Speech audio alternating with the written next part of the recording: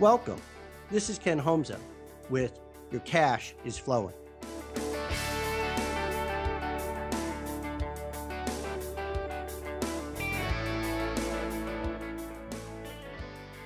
Here we are again on the weekly conversations that I have with Ken. Today's question is this. I would like to talk to you about investing in the future.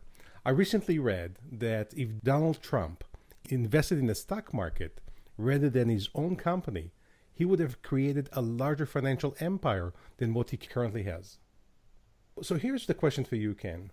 As a wealth expert, financial CFO expert, where do you recommend your clients invest?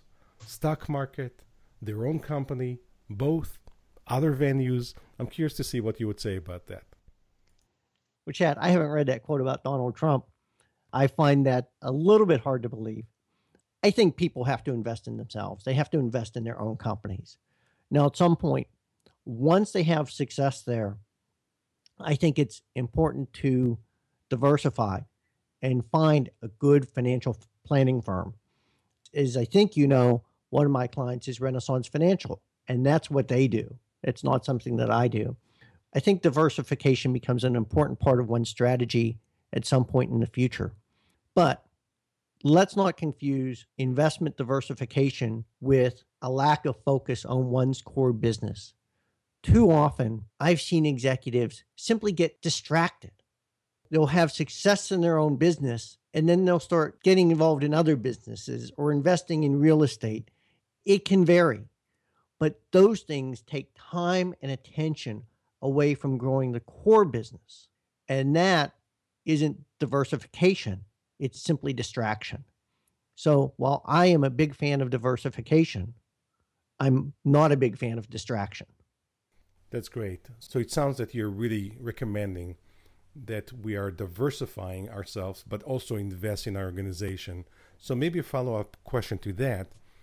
As we look into areas of investment in our organization, other than the obvious to me, whether it's a great team, good inventory, innovation, what are the areas that you would recommend for your clients to consider investing in their organization that one may not realize? Well, for me, I think it's all about driving efficiency. And so some of the things you mentioned, the team, good technology, good infrastructure, good financial systems. Sometimes people view some of these things as simply costs and overhead and, quote, a cost of doing business.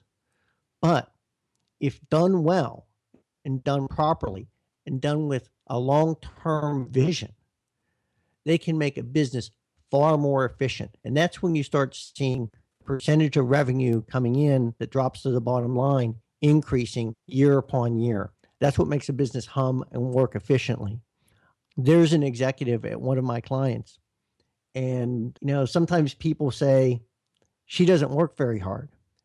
But the truth is, she's a tremendously valuable asset to that firm. And over the years, she has figured out how to make her department and the things that she's responsible run very, very efficiently and very, very smoothly. And she does work hard. She just makes it look easy. So in conclusion, I'm a big fan of investing in oneself and their own company, mostly because one's in control of their own destiny. One has to be careful that they're actually diversifying and just not allowing themselves to get distracted from their core business.